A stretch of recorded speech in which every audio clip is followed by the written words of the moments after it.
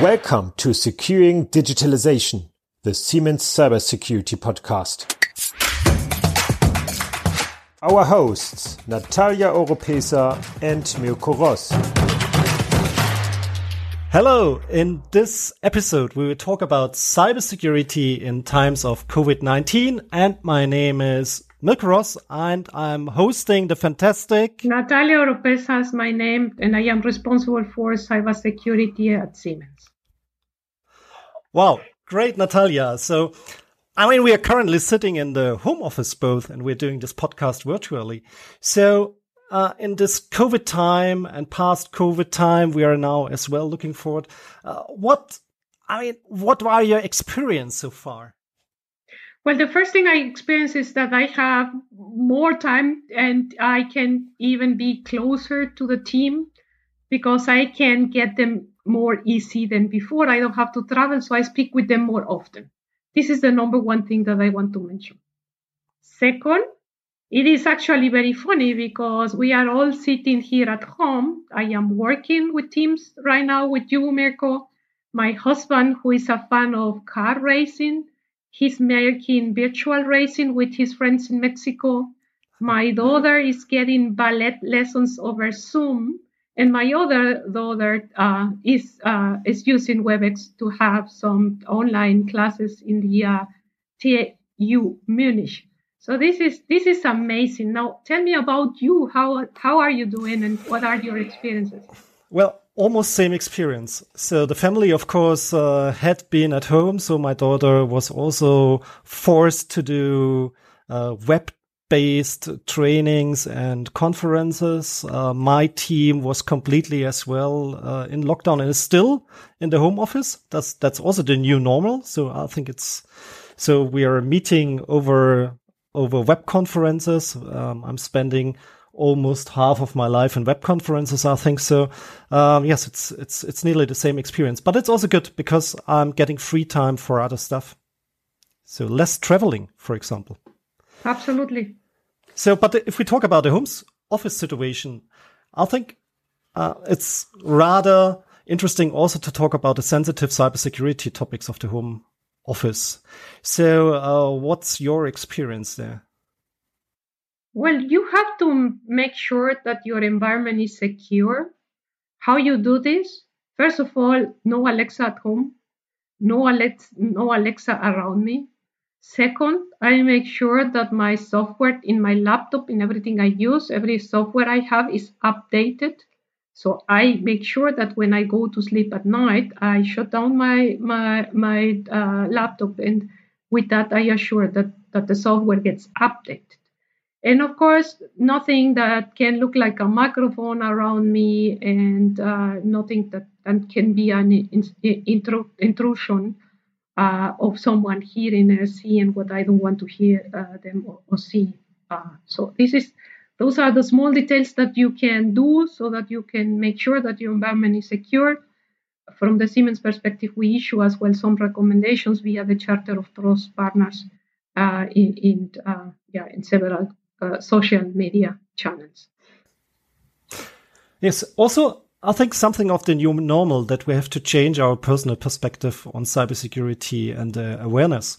So I had a talk with an expert in California. It's Christian Dameff. He's the medical director of cybersecurity at the University of California in San Diego. And Christian was telling me a little bit about his situation in the hospital due to the pandemic and his experience with cybersecurity. Natalia, let's just listen to what Christian is talking about.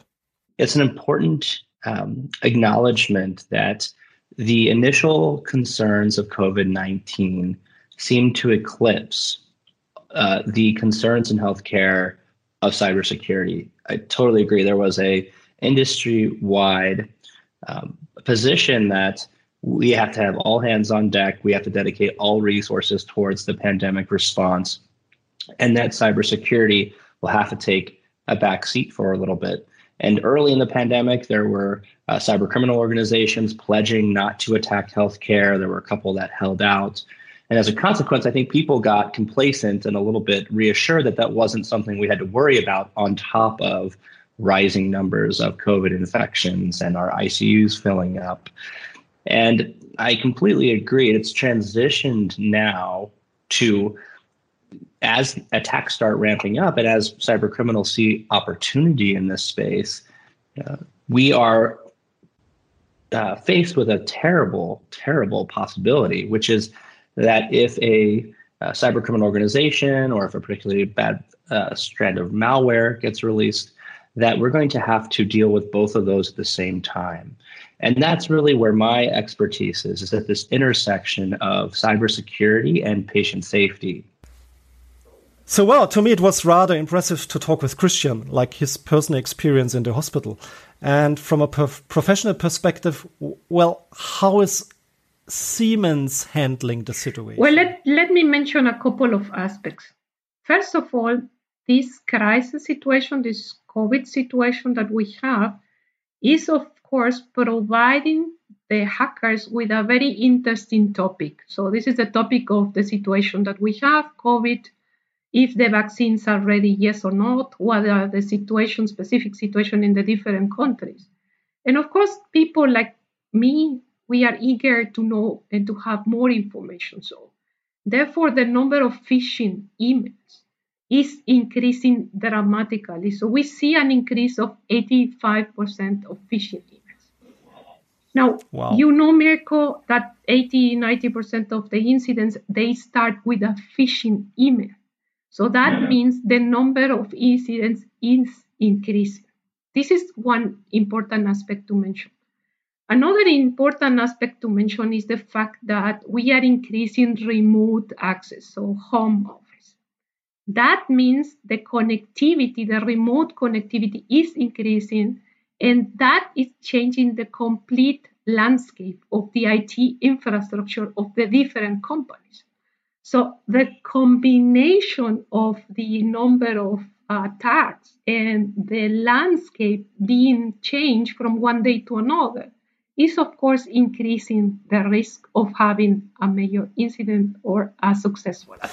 So you're more exposed by... Absolutely. Okay. And the number one thing is you need to be aware of the risk that you have. This is always the number one thing that you need to do. You need as well to increase the monitoring that you do in your clients, for instance, in your infrastructure, so that you can prevent attacks from happening. You have to include now a lot more automation. So you cannot prevent phishing by just educating your staff or your company, as we did that in the past. You also have to block some phishing emails automatically. Otherwise, you will never be able to stop those phishing attacks. These are some of the measures that we are taking in order to control the situation that we have. Yes, and I even see it, to myself, that the attacks are getting more specific towards the personality. So, and this is, of course, if you are not aware, it's just a click away or something like that to be, open the doors for the phishing attacks. Absolutely. So, and even I think this is also a topic of complexity. And I was also talking with Christian Demuth about this situation, especially for him in the hospital, how he deal with that, and listen to Christian's feedback here. I want to just talk briefly about how complex healthcare is, because it'll set the stage for what could potentially happen if we're attacked if we have a cyber attack at scale with something particularly nasty. At the same time of dealing with COVID, the effects are going to be catastrophic. And so let me talk about the complexity of healthcare real quick. First, modern healthcare is incredibly complex for a variety of reasons. A few of them, most notably, we are hyper-connected. The trend in the last 20 years in healthcare was to over-connect, to trust, to build in wireless sensor technology into every facet of healthcare, to connect medical devices, including those implanted into human beings, for the purpose of collecting more information to try to have better healthcare. And it's proved tremendously beneficial to patients. We have better healthcare because of our connected medical technology, but as a consequence, it's really increased our attack surface. We also push the envelope. In some regards, portions of healthcare technology are quite antiquated. We always hear stories about hospitals still running legacy medical devices with Windows XP and how vulnerable they are. And that's, of course, concerning. But that's also only one portion of healthcare. In other portions of healthcare, we're pushing the boundaries of deep learning and machine learning, deep learning, AI, and we're deploying some of the most advanced technologies on the planet in healthcare for the purpose of increasing health. And as a consequence of that, we have very complex systems, a few of which are completely understood by the organizations that deploy them. Regarding the statement of Christian, I think we can easily replace healthcare with industry, and the challenges are the same. Absolutely. And the industry was already involved into a digitalization process. And this digitalization process includes the use of software and increases connectivity. So the current situation of COVID-19 is going to speed up this digitalization process. In other words, is going to increase the speed of the adoption of technology in the industry. The result of that is an increased use of software and an increased connectivity, meaning robots, controllers, and other devices that were not connected in the past traditionally in a production site. Now they are getting more and more connected. And with that, what we are doing is we are growing the surface of attack. And therefore, the risk is increasing for the industry and in general for the whole production sites.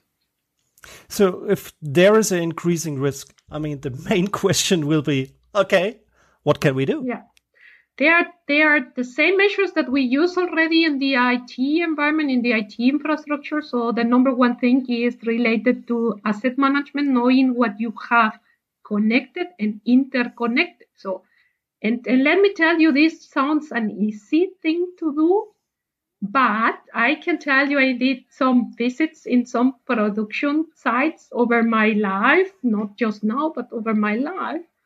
And the number one question I will do to a production manager was, do you have an inventory of the devices that you have connected to the network? Oh my God, they will normally look at me with big eyes and tell me that you want to have what?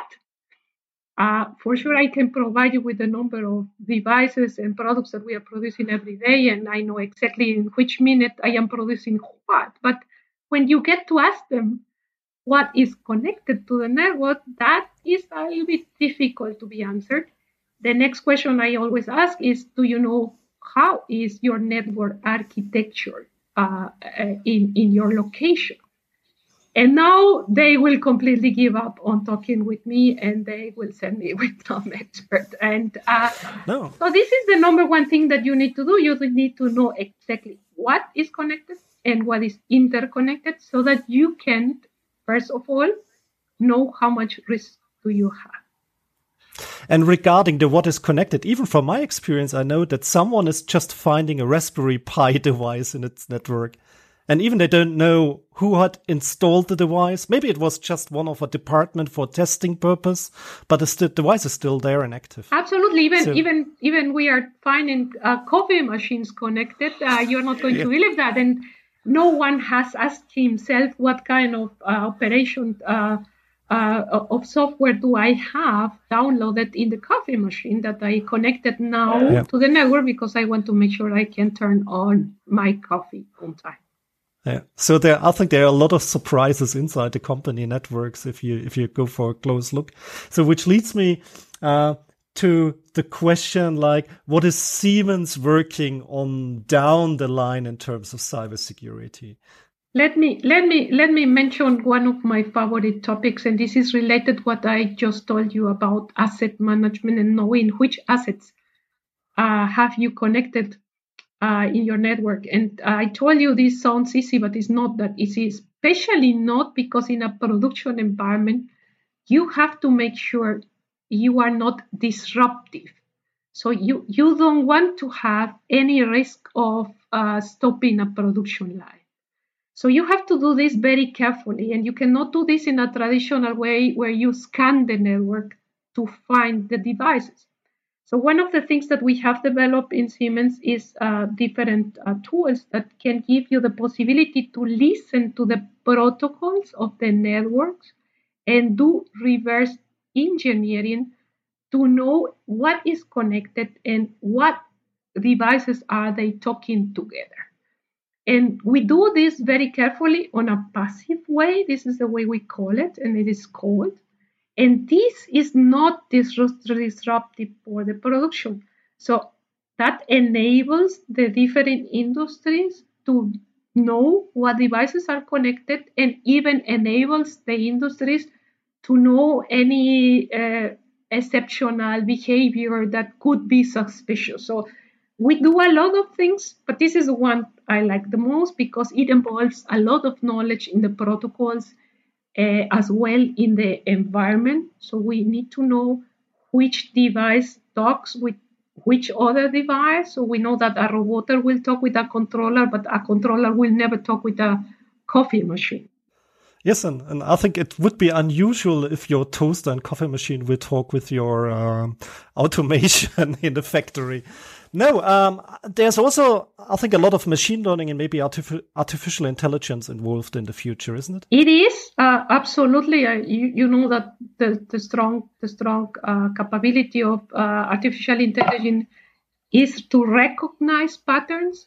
And this is exactly what we do in cybersecurity. We try to recognize patterns to know if those patterns are normal or if there is something wrong or if they are patterns of an attack.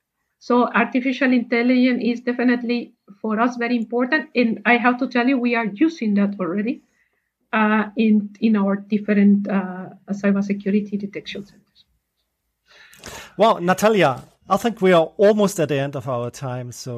And I hope that the audience out there got some, new impressions about cybersecurity awareness in these times of COVID. And if you like the podcast show, just follow us and give us a rating and a good comment. And Natalia, thank you very much. And I'm looking forward to discuss with you the next topics of the next episodes. Thank you very much. My pleasure, Mirko. Thank you.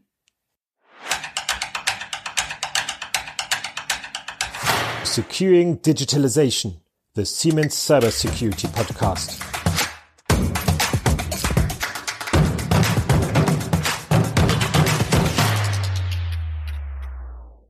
Siemens, ingenuity for life.